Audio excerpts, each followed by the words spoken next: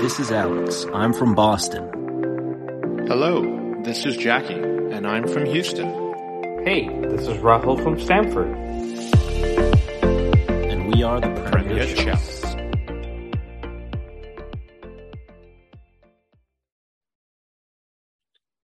All right, welcome back, guys. I'm here with Ben Jacobs. Welcome back, Ben. I hope you had a good weekend. Not much going on in the Premier League, but we'll talk about some of the things that happened. So let's start with, I know you went out to a game, Wolves-Fulham. How was that? Your thoughts on both teams? And Fulham now picked up 2 points, so a little bit closer to that 40-point mark. Fulham have had a good start to the season for sure, and they'll feel a little bit unfortunate not to have left with all 3 points because Mitrovic missed a penalty. But by the same token, Wolves had the lion's share of the possession and missed some big chances of their own. So I think that Marco Silva will be happy with a point. And for Wolves, it's same old, really. They started last season so well, but they ended it so poorly. And their winless run in the Premier League continues. And obviously, if they are going to push for European football or finish in the top half of the table, they're going to have to start picking up more points at home. In fact, last season, they won more points on the road than at Molineux, and they just don't look clinical. They need a goal scorer, and they, in my opinion, are maybe a little bit foolish to have let Conor Coady go. He divided the fan base, and Max Kilman and I think Nathan Collins are the solution at the moment as the two centre-backs. And Kilman in particular, I think, is a really good player with a lot of potential. But I just wonder whether Wolves are going to keep that many clean sheets, even though this one finished 0-0. And up front, they play very attractive football, but they just lack a cutting edge. And obviously, Gonzalo Guedes, their £27.5 million signing from Valencia, has joined. He came off the bench. He looked lively in parts. He started on the left-hand side, then he played centrally, and he finished the last few minutes of the game on the right, which shows you his versatility. And he might end up being the solution. But when you look at, say, Hwang, who often leads the line, and one or two others in the Wolves team that are very creative-minded, but aren't going to get you 10, 12, 15 goals, you start to wonder whether once they start conceding, or if, as was proven against Fulham, they're not that clinical, they're going to get sucked towards the bottom end of the table. And there's a fair few people, myself included, that have them in our virtual tables, our hypothetical prediction tables, quite close to the bottom. I don't think they'll go down, but it wouldn't remotely surprise me if they end up 15th or worse. And it's a shame because good club, strong manager, attractive style of football. They've, for now anyway, hung on to Neves and Moutinho. So on paper, they should be able to stabilise and move in the right direction. But for whatever reason, maybe because of the momentum from last season, I've just got this nagging doubt about Wolves. And I do think that they'll end up moving backwards rather than forwards.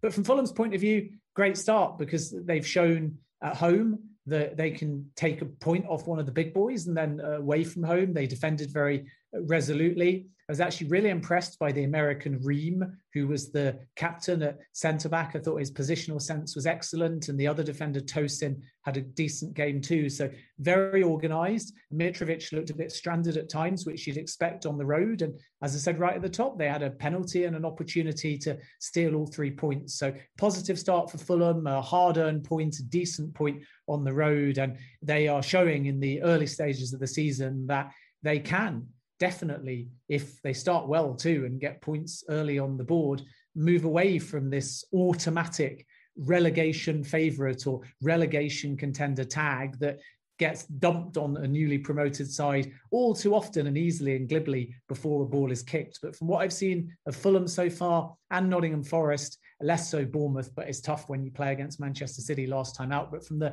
flashes I've seen from Forest, even in their defeat against Newcastle and Fulham as well, there's absolutely no reason why they will be nailed on for relegation. There's a long, long way to go, but it means that if you're, for example, an Everton or maybe even a Wolves, instead of thinking that 3 weaker teams have come up, on the evidence we've seen so far, even though it's not that reflective, those teams that diced with relegation last season, Leeds United are potentially another one, they are going to have to be very, very careful, because the 3 teams that have come up, but I think particularly Forest and Fulham, are going to be no pushover. Yeah, and they've come up with enthusiasm. They've come up with new ideas. in certain cases with Nottingham Forest, new signings and new players that bring about new belief into the squads away from Wolves. You look at them and they've been in the Premier League for a while, like you were saying.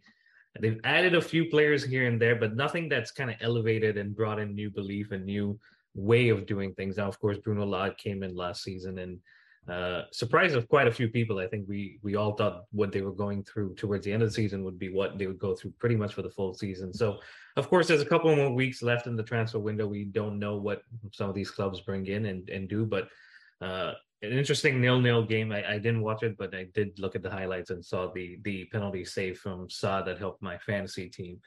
Let's move from Fulham, one side of West London, to the other.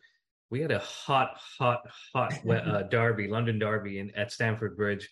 We kind of expected it, when these two teams come together.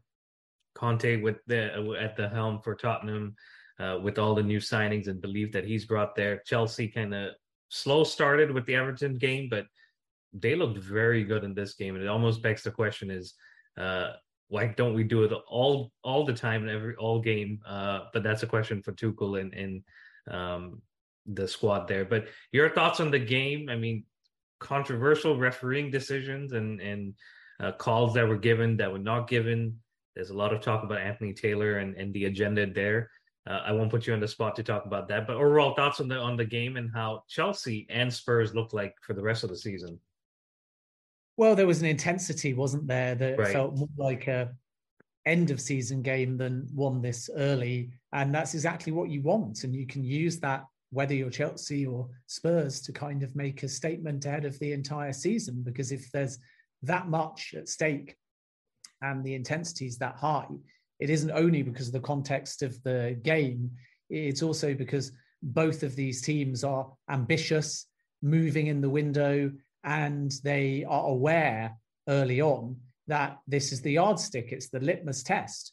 And I think that Chelsea again showed that regardless of the result, they were dominant. They were by far the better team.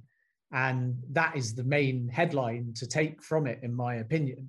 Chelsea came out the blocks fast, played a phenomenal first half, perhaps the best since the Bernabeu, and they rude in the end, not killing off the game, but not through a lack of trying. They played with pace and energy, bossed the midfield, and Cucurella, Sterling and Koulibaly, 3 new signings, all showed their worth, with Cucurella delivering for Koulibaly, who finished like a striker. And it's funny because when he joined, I made the point repeatedly, I think on here, on other podcasts, on Twitter, of saying one thing he's worked on in the latter part of his career, really only the last 2 seasons, is to boost the attacking contribution. And you look at the incisive pass that led to the penalty in the first game, and then the volley finish from the corner in the second game. And his contribution has arguably been more effective from an attacking perspective than a defensive one. And yet he's also defended pretty well. So that tells you what a complete player, not just defender, but footballer he is. So this would have been a statement win, and it would have been underpinned by the new signings, which is all very positive. And there's a buzz about the football club. And then from Sterling's point of view with the second goal, I think he was really unselfish. You could see before the ball even arrived that he was aware of the space with James to his right, and he laid it off very quickly. But there's certain strikers in the league that they only would have looked down. They would have controlled it and wanted to hit it because he was in a central position inside the box. So that's encouraging as well, because this was a team performance by Chelsea, not just a collection of stars. And the fact that the new signings can fit within that and have gelled already is just very, very encouraging. So everything from Chelsea's point of view in terms of the way they played was superb.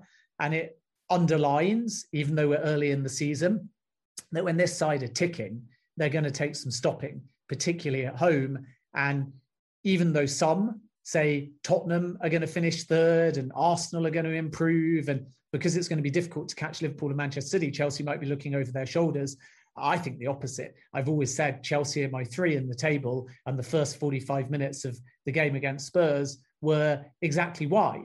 So that's kind of all of the positives. The negatives are they didn't kill off the game. They allowed Spurs to dig in and get their 2 goals. And then the other negative is obviously the fallout. And I don't think that it's a bad thing, the handshake, the sort of knuckle clenching handshake of Tuchel walking and yet holding contact, because that's spice, that's intensity. Love the celebration, the Jose Mourinho like run down the touchline, because this is what gets fan bases going. This is what sends a message to the players and the ownership that everybody is really fired up and ambitious to finish the window strong and start the season well. So all of that, fine. And the fact that both managers got red cards at the end is kind of irrelevant, and it's almost worth taking to make that statement at full time. So then the only other area that obviously needs to be discussed is the officiating. And I don't think it's fair, even though every Chelsea fan listening will disagree, to say a specific referee has got an agenda. And actually, as a fan, you can make that argument less now because of how many layers are supposed to be in place to protect a decision. So if you're going to say that there is an agenda, you can't always call it out against the ref, because the official is reliant upon his fourth official, his assistants, and in this modern age, VAR. And there's certain things that a ref will see and others that he has to be reliant on the video technology. So obviously, rather than pinning it on one person, you have to look at the rules and the mechanism. But I must say that Chelsea can feel incredibly hard done by. Havertz was fouled in the build-up, but because it wasn't in the phase of the goal, there was 44 seconds between that foul and Tottenham's first goal. It wasn't reviewed by VAR. That's ridiculous because the ball didn't go out of play. So you should be able to go back as far as you like. If you look at rugby, that's exactly what happens. You can have 20 phases played on an advantage. And then if there's an indiscretion and actually the defending team benefit, they'll pull it up the other way. So to have an arbitrary point where you say, we're not going to consider it before that point is ridiculous, unless there's a clear stoppage or the ball goes out of play. So it was a foul on Havertz. There wasn't a foul in the box, so there can be no complaints around that. But the first contact on Havertz should have been whistled and wasn't.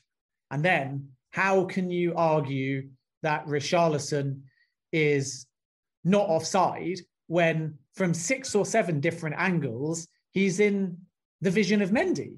That's just a farcical decision. And I understand that he is passive in the sense that as the shot comes in, he kind of puts his hands down and turns slightly. But any visual block, even minor, and any movement is in the goalkeeper's eyes. And Mendy has to try and get down.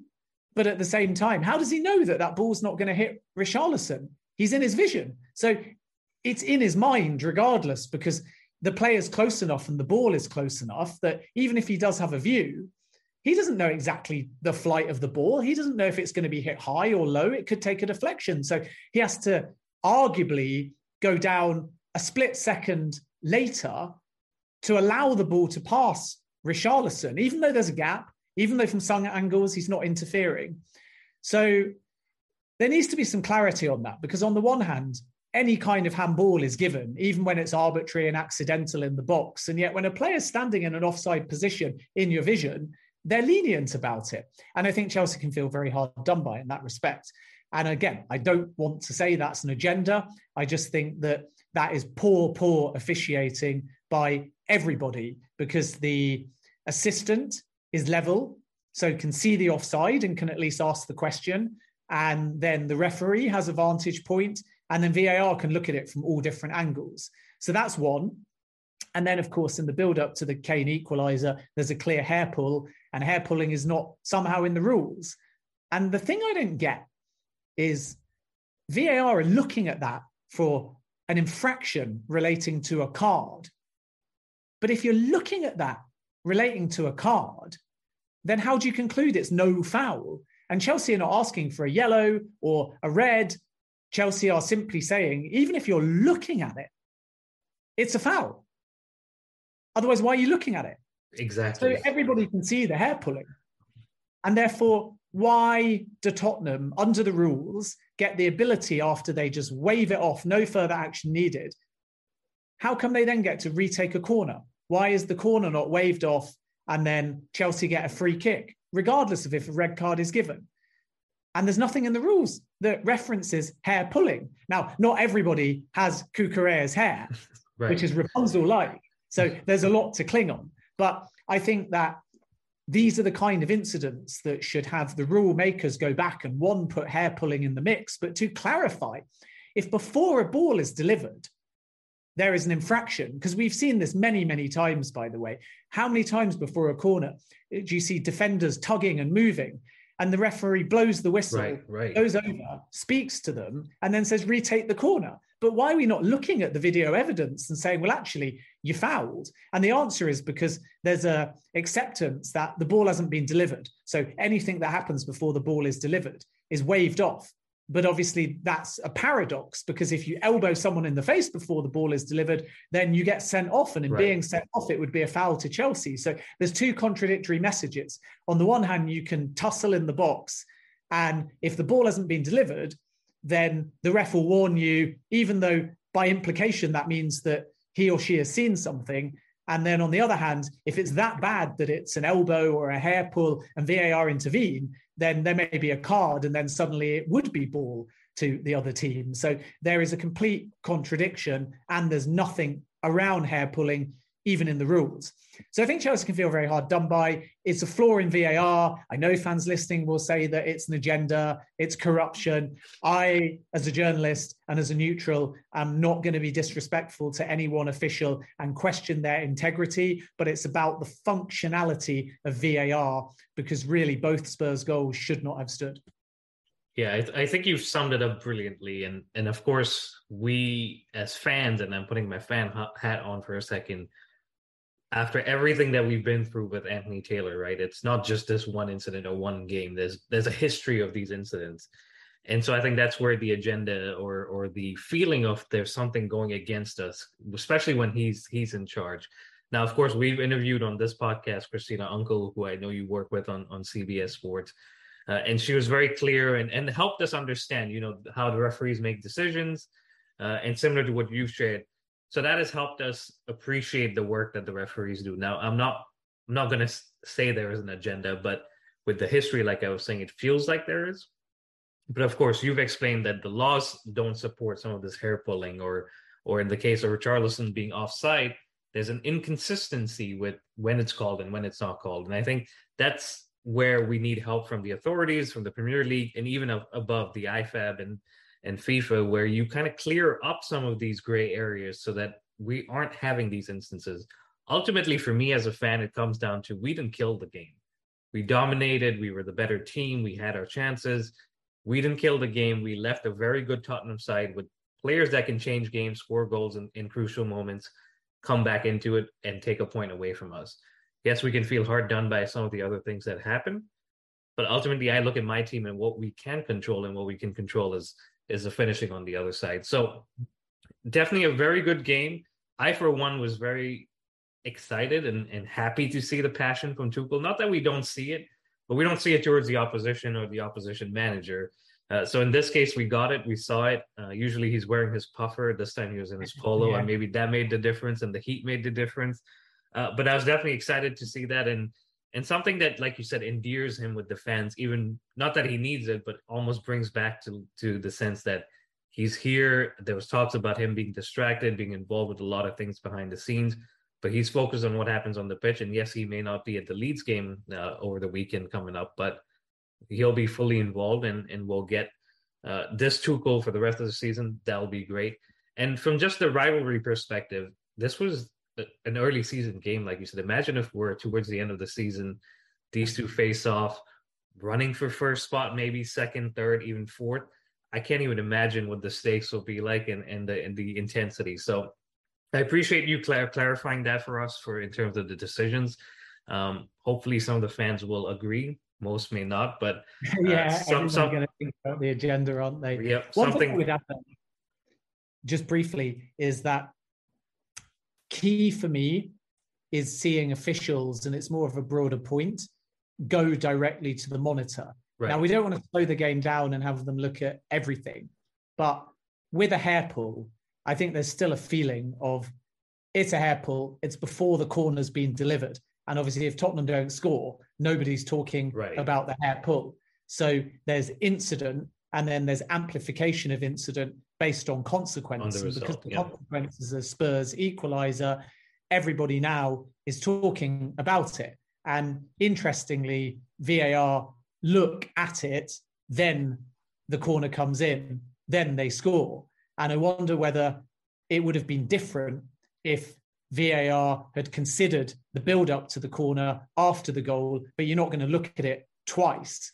So then you could argue, once you know the consequence, a Spurs equaliser, if a hair pull was discussed retrospectively rather than before the delivery, would then Anthony Taylor or any official, if we're talking more generically, have asked to go and see it on a monitor, should that be available? And I think that generally, I want to see officials wrestle back a little bit of power. So the challenge is that you don't know what is and isn't consequential until retrospectively. And then at that point, the moment may have gone and VAR may not allow you to go that far back and look at it. And if Anthony Taylor had said, do you know what, I fancy going and having a look at an incident to do with a hair pull before a corner, 5-6 minutes into injury time, everybody would have said, why is he doing that? Let's leave it to VAR. But in leaving it to VAR, you wrestle a bit of the control away from the official. And there's no answer because you can't have the official looking at everything. But sometimes as a fan, along with wanting to hear the dialogue potentially live, now I think they're going to release the recordings afterwards, but you want to hear them live for the drama and to understand what's being discussed and also for accountability. But as far as I think the referee, there has to be more of our officials showing in real time that they are fully a part of the decision-making process, not just reliant on the people who are in the VAR room. And I suppose the only way of doing that over time will probably be that, you know, in however many years, the referee's notebook, which is quite archaic because it is just a notebook with a pen, and the referee's whistle, which is quite archaic, will end up all being digital. And I can definitely see a time when a referee might just have a sort of mini iPad that's the same size as a notebook, and they'll whip it out and they'll just tap to confirm a yellow card, and then they'll be able to look at a replay without necessarily running off the field or moving. And I remember talking to Arsene Wenger about this, who's obviously pushed these semi-automatic offsides, and he was saying the same, that eventually timekeeping may be taken out the officials' hands, yellow and reds in terms of actually logging them might be taken away. And this is way in the future, so it's not imminent. And then, of course, if officials are to benefit from VAR and to look at more things, why not give them a notebook-sized digital screen? So then they just whip it out and there's the replay. And as VAR look at it and still input, the official in talking to VAR can just glance down at what's in their hand and also watch everything in real time. So then if it gets to the point where an official watching that says, well, actually, can I see that from a different angle? Or can you just zoom in? You can have that two-way conversation. There's no real two-way at the moment. So it goes to VAR, they flag it. VAR look at it, they communicate their decision. The referee goes with it. Occasionally VAR say you might want to look at this on a big screen. But very rarely, or never in football, but you do find this in other sports, is the official on the field watching the video and the chat in real time and is part of that conversation.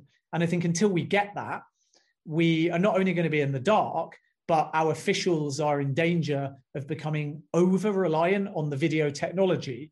And you can understand why, because there's experienced referees up there as well. But part of the football love is still about every referee is different, how lenient they are, how strict they are, how fast they are, how they referee a game. And I know VAR is meant to add consistency, but it's Yeah, I mean, I think what you're saying, Ben, is with the implementation of more of technology coming into the game, that's obviously going to help the referees. But what I really was interested in, what you touched on, was the two-way communication. I think that for me is crucial because, like you said, right now, all we get to see is the referee touch his ear. We know someone's in his ear, but we don't know what's going on between them. And it most likely is VR saying, yeah, I think it's a foul, or no, go look at the screen. This is what we think. I think the two-way communication will definitely be helpful. But all in all, I think a good result for Tottenham to walk away from Stamford Bridge, where they rarely get any points with the point, adds to what Conte is building on that side and over there. And for Chelsea, I think it almost brings back that belief that when we are firing and we are focused on what we are doing, we are a team that can beat anyone. Of course, we didn't win in this case, but I think it sets us up well for the remainder of this season, at least going into the next few weeks. With Leeds coming up, that's a challenge in itself, and we'll preview that in a later episode. But Ben, let's touch on some of the transfer stories. I know you only got about 20 minutes left. Anthony Gordon from Everton is a name that has come up. A decent player. I think we all appreciate what he brings to Everton. Quite kind of a step up to get into Chelsea and maybe even lead the line for Chelsea. Yeah, I think so. And from Chelsea's perspective, it plays into this longer term strategy of bringing in young talent. And they've already had a really strong window, in my opinion, in that respect. It's a lot of money to pay. And it's important to note that there may be a bit of gamesmanship here, because Newcastle United are also part of the race, if you like, for Gordon. And from their perspective, they were under the impression that the player was not for sale. And when Tottenham and Newcastle inquired earlier in the window, they were told very clearly, not only not for sale, but valuation to even push things forwards, and you still might get a no, is 50 million. And Newcastle United bid around 35 million. And I just wonder whether Everton's stance has changed now and they are prepared to sell. And then in that context, you have to ask the question, why was this news briefed at the time it was, at the same time that Chelsea's owners and Newcastle's minority owners were together at a game? So the Chelsea interest is there in the sense that it hasn't just been made up. They have actually placed and had a bid rejected. But the reason why it has been briefed to the media is partly because Everton would love a bidding war between Chelsea and Newcastle United to get them to their 50 million. And I don't think that Chelsea will get sucked into that, but they are very, very keen on the player. So as I reported yesterday, Chelsea's bid was rejected and they're now considering their next move. They don't value Gordon at 50 million, but they have some leverage to work with because there's a few players that Everton are relatively interested in. The possibility of Broja being part of the deal is non-existent, as I've been told. The perspective at Chelsea's end is to get Broja to sign a new contract, which means that he could be loaned out if there's buy-in from the player still. And that's been the big challenge, persuading Broja to go out on loan somewhere, because his starting position has always been that he wants to either be told he's part of the squad or he'd rather move on. And that is why he was very interested in a West Ham move. But Chelsea have kind of pacified that situation. So it wouldn't surprise me if Aubameyang, for example, comes in, if Broja is prepared to go out on loan. So there might be something there still for Everton, for Newcastle, for Leeds United, who have all been very interested in Broja, but he will not be offset to get to that 50 million. That's the point that I'm making. And I think I might have been the first to even report that yesterday. And that's a key part. And then other players that could be factored in, some will say Callum Hudson-Odoi, but it will be a loan again, so not too relevant in terms of the financials, and there's lots of clubs chasing him. And then Billy Gilmour is probably unlikely too, because Onana has arrived and Everton have got some other priorities too. So I think that's unlikely. Ross Barkley is another one that Lampard has kind of dismissed quite a while ago, with Celtic still interested in the player. So it's sort of interesting, because it's really easy, isn't it, to say that there's a lot of interest in terms of players that Everton might want. But then the reality is some of those have been ruled out already. So Batshuayi might be a name that could be factored in. That is another one to kind of keep across. And, you know, as per Levi Colwell with Cucurella, the conversations that take place, there could be the ability to get a loan deal done for Broja if the player buys in. But that's not Chelsea's strategy here. They're not trying to use Broja as leverage in order to get Gordon. They see Broja as a long-term part of Chelsea Football Club, which is why they want to try and tie him down. So it remains to be seen whether Chelsea go back and how high, not the priority at the moment, even though they very much rate him, and they could get sucked into a bidding war. And even within that whole context, to reiterate again, Everton's whole summer stance has been they do not want to sell the player. So I think Newcastle will be quite surprised by all of this because they'd given up, they'd moved on. Tottenham had inquired and been told the same thing. And now late in the window, Chelsea are trying their luck. They've bid more than Newcastle bid, but they're still well short of the valuation. So it's one to watch between now and the end of the window. I think also when we saw Reece James post on Instagram, Gordon replied to that. So that has set tongues wagging. And there's been some photos of him in London, I think, in the last 24 hours. Yeah, I saw that, yeah.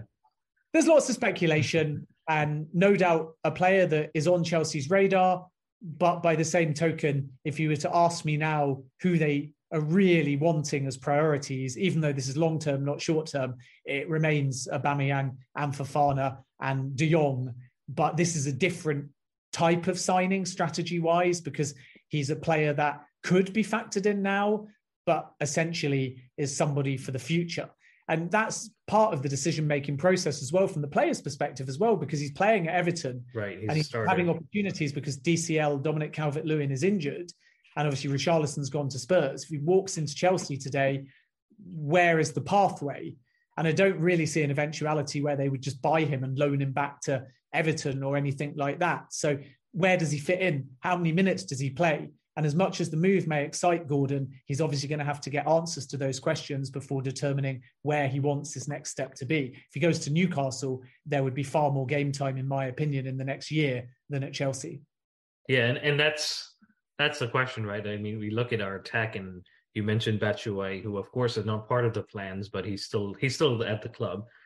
We've seen Hakim Ziyech on the bench for the last few games, who's not gotten any minutes. And I know he was linked with the move to AC Milan earlier in the window, but I think that has kind of slowed down a little bit. So there are players in the squad that need to be moved on, or at least need to figure out their future, as well as maybe Aubameyang comes in. And that's my next question is, and I think you answered it. Gordon and Aubameyang aren't an either or. It's something that could happen together. And so in that case, what is going on with Aubameyang? I think 35 million euros was the fee that we're seeing. There were supposed to be talks over the weekend.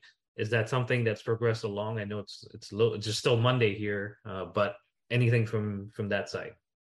Yeah, I think there's a fair chance by the time people are listening to this podcast, Aubameyang might have moved further.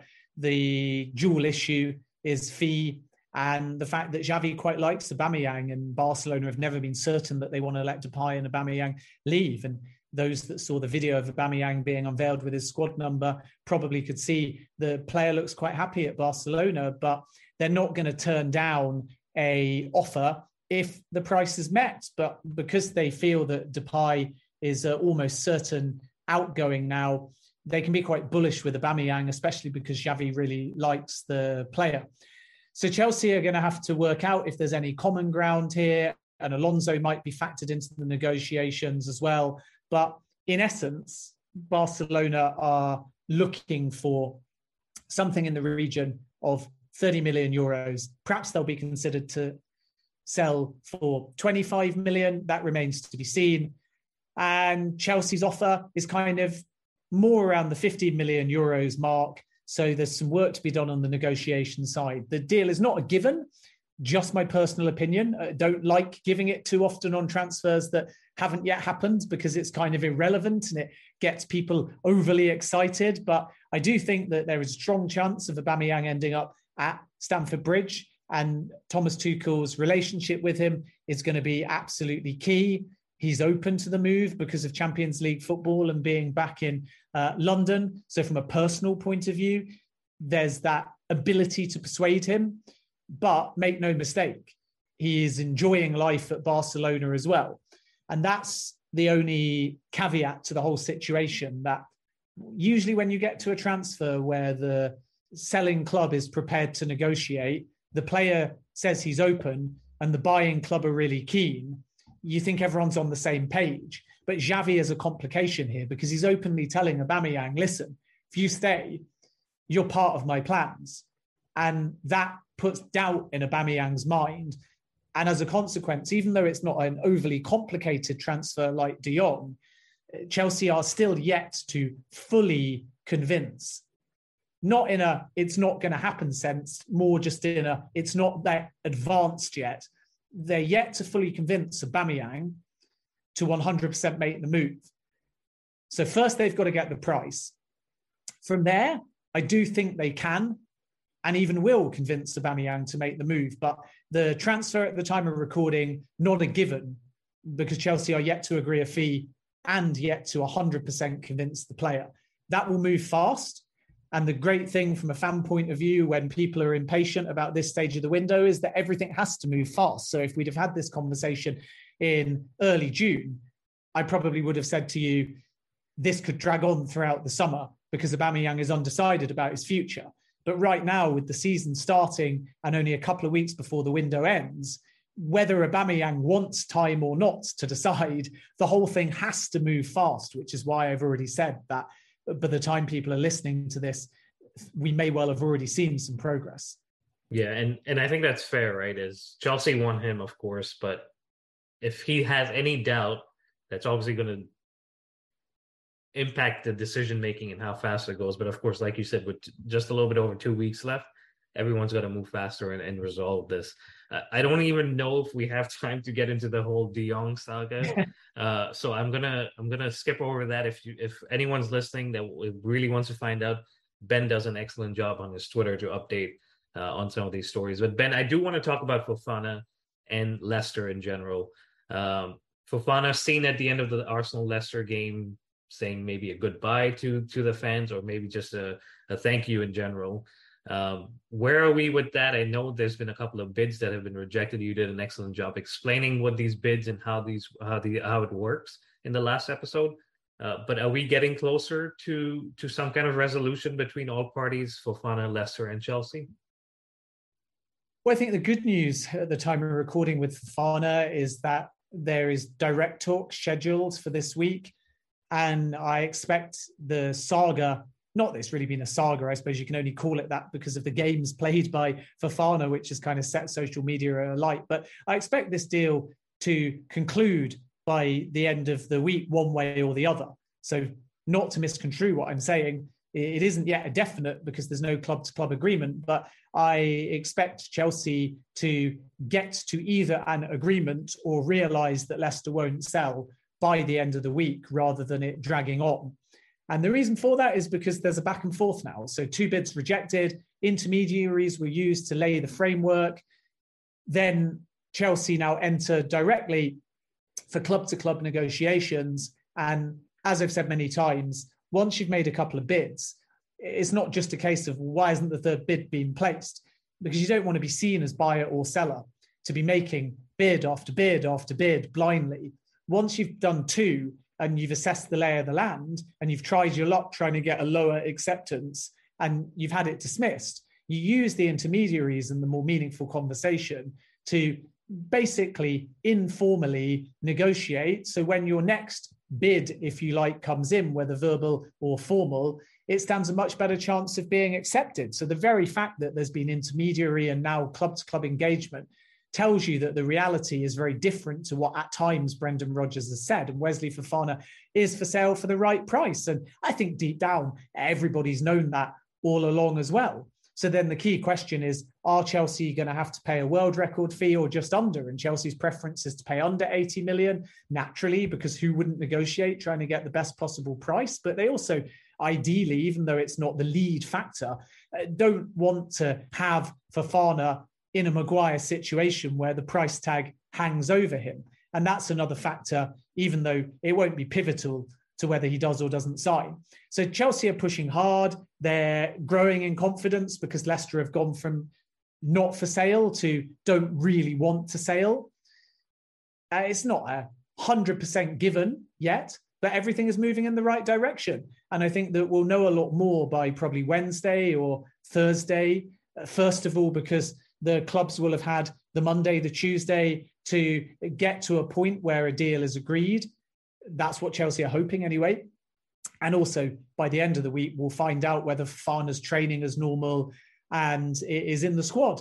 And obviously that's the most telling thing of all, that your first clue is often in this context. Now we've got games. Leicester can't hide the fact if a deal is advanced or close. They can fob it off. There can be secrecy from both sides. But once we get close to a game, they can't hide the fact that Wesley Fofana isn't in their squad. And if that's the case, then you basically know that the deal is all but done. They may say he's picked up a knock. They may say that he's ill, but that would be highly coincidental, not impossible. So that's one to watch towards the end of the week if nothing from sources or from media or publicly is out there at that point. And I think that because Fofana wants the move, because Leicester need the finances, and they may need the finances to move in the market and find a replacement, if Leicester are genuinely intent on selling, it is also in their interest now to wrap this up very fast. Because I don't think they have the ability to sort of buy first, sell second. I think they need some of the funds to buy a replacement, and they have to give themselves time in the window to do that. So that plays into Chelsea's hands. So again, it can't be said it's 100% done purely because Leicester are bullish, they're tough negotiators. Chelsea have never intimated that they're going to quite pay 85 million. And why would they? It's not a good negotiation tactic to brief to media that you'll pay whatever it takes. So there's a bit of gamesmanship as well around the fee from Leicester's end and from Chelsea's end. And that's why everything is a little bit quieter and secretive at the moment. But Chelsea wouldn't still be at the table this late in the window after 2 rejected bids and intermediaries talk unless they thought they could get it over the line. So I think that if they are to succeed, not a given, but heading in that direction, then this is a big, big week. Yeah, and like you said, of course, this is a big week, but going into next week, both of them play each other on the 27th at Stamford Bridge. So yeah. I'm sure they'll want to have some resolution, and especially Fofana would want this resolved. And it would be interesting if he ends up making his debut against Leicester, similar to what we've seen in the past. Ben, just 5 minutes left here. I do want to touch on the Michael Edwards story. I think you reported it also on your Twitter, but this is something that he's decided he wants a break. He's interested in the project. He likes what Bowley and Clear Lake are planning to do at Chelsea, but it's just something that he wants to step away from, maybe get a mental break and then come back, maybe not at Chelsea, but just in the sport. Do you think Chelsea may end up waiting if it's 6-7 months, given that Bowley has done a decent job so far? I'd be surprised if Chelsea wait, because as I understand it, it's going to be a year break. Okay. And a year break means a year break, by the way. It doesn't mean see you next summer. And when you prepare for a summer window, you're doing that a couple of windows ahead. So from Edwards' point of view, if he doesn't want to return to a club until the summer, that could potentially be at the end of the summer window, which means that you actually may not get him if you wait for him for the January window, for the summer window, and then he's coming in for the following January. And that's not ideal to have a sporting director start mid-season, even though perversely Chelsea want to bring someone in ASAP because they don't really have a sporting director at the moment. Todd Bowley is doing well to spin the plates and cover the interim role. But naturally, he would rather appoint somebody ASAP in September to start working on January, but also next summer. And I think that Edwards just wants a full year off. So that's problematic. As I reported 10 days ago, Chelsea held multiple meetings with Michael Edwards.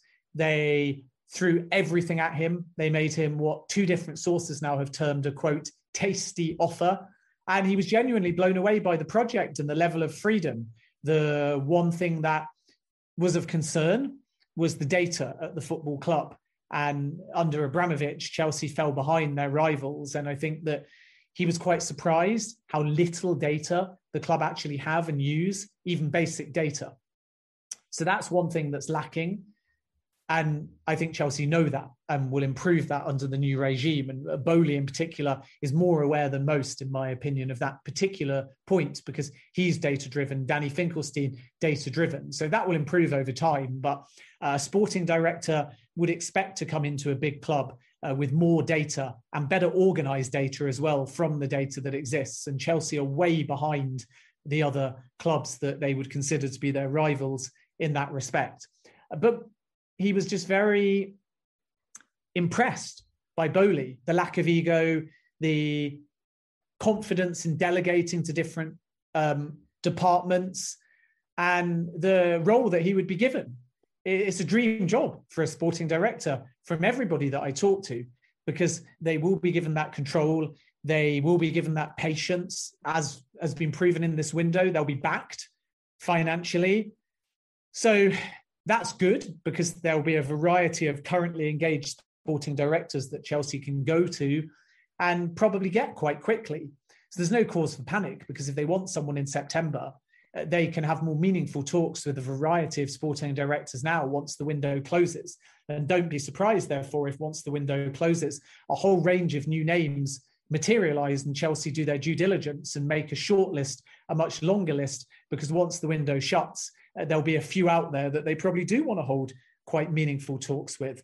And then there's sort of the existing names that have already been mentioned, such as Paul Mitchell, very real possibility that he could come into the mix, someone that the old regime considered back in April in a technical director capacity. And he's on the board at Monaco, but he could quite easily get out of it. And I know from talking to sources that he is very, very keen. So Chelsea haven't done too much with him, but they could easily move. Maxwell, a name that's been linked, didn't really leave PSG from what I gather under the best of circumstances. So I actually have my doubts now that Maxwell will become a serious contender for a variety of reasons, particularly down to the manner in which, let's just say, he left PSG. So let's see. But not to be discounted nonetheless. And one or two more will creep in as well. But I just don't think Chelsea will wait for Edwards, or if they did wait for Edwards, they would have to think about a new structure where maybe they brought in somebody senior that would work under Edwards and let them put a plan in place with Edwards' blessing. But that would effectively mean that Edwards was going against what he said, which is that he doesn't want to take a break from football. So my understanding at the moment is it is a rejection now from Edwards. It wasn't 10 days ago. It was a wrong timing. What do you want to do? Thanks for the offer. Very good offer. Not for me in the short or medium term. So in that context, it was more than up to Chelsea to decide whether they wanted to go back and say, we'll wait for you or we won't wait for you. But now my understanding is in the last few days, there has been that additional contact since I first reported it about 2 weeks ago. And now it is more of a firm sort of rejection, full stop, because even Edwards perhaps doesn't think it's particularly prudent to leave it for a year and a couple of windows. So you can never say never, because the thing about this ownership group is they went to John Henry, because Bowley knows Henry, and they spoke about Liverpool. It's unclear exactly how much Henry shared, but he was given insight to some extent superficially as to how Liverpool operated. Clubs are never going to share too many secrets. But given that Chelsea are looking to move the model to a more Liverpool-like model, Edwards is the perfect candidate. So I don't think you can ever say never. It's a rejection, but in practice, what does Bowley do? How hard does he fight? You're not going to get him imminently, but is there a stopgap? Is there an interim appointment? Let's see. But Edwards has been very clear. It's a rejection for now. And Chelsea have always had multiple targets. So if you just look at what we know, which sources are saying is now Edwards rejecting after a very, very strong offer with everything thrown at him, and Chelsea's desire to appoint in September rather than, or close to September, October, rather than wait. That all points towards the fact that they will now explore other candidates. But like I say, you can just never say never, because Edwards is just so highly rated that if they miss out on a candidate, if they don't find the right candidate, if they have a fantastic window now and they think that January is going to be a whole lot quieter, does it change the dynamic in any way? And that's why I think the key time will be the week after the window closes, when Todd Bowley can get a good night's sleep and then focus on this as a priority instead of running around chasing after signings. Yeah, he's had a chaotic few months, along with yourself. I guess you can say that you've been very active with the ownership part and now the transfers. But yeah, I think from Todd Bowley and the Chelsea perspective, thinking of as a fan, if Michael Edwards isn't up for it and needs that mental break or needs just time away from the game, it just makes sense to look at other options. And I'm sure there are other options on the list, like you've mentioned. And just on the Boehly piece, I think he's done a fantastic job, not just, stepping into a role that he isn't familiar with, stepping into a system he's not familiar with in terms of football, soccer, whatever you want to call it. Even yesterday, just seeing Sam Kerr and some of the other players from the women's squad at the game in the box with him, just endears him to the fans and shows that he cares about not just the first team, but the women's team, the academy, all over. And he's here to change the way things are done. And we look forward to it. So, Ben, I know we've gone a little bit over time, but thank you very much for jumping on today. That wraps it up, guys. Thank you very much for listening. Please continue to subscribe, like, and follow us. It's at the Premier Chels on wherever you get your podcasts, and Instagram, and on Twitter, it's at Premier Chels. Once again, follow Ben as well. It's Jacobs Ben on Twitter and Ben Jacobs on Instagram. Send us your feedback, and we will be back with a new episode. But until then, stay safe and up the Chels. Hey guys, the Premier Chels is sponsored by Kickoff Coffee. They are a top quality artisanal roasted coffee. In other words, they're Champions League winner and Premier League winner every single time. They deliver fresh bags directly to your home, so you don't have to go to a coffee shop and pick up something. And the best part about them is every bag gives back to soccer charities. 10% of the proceeds go to organizations that use soccer to promote youth social development in the underserved areas. Use our code TPCoffee15 to get 15% off your order. You can order at kickoffcoffeeco.com or check out the links on our social media. Thanks.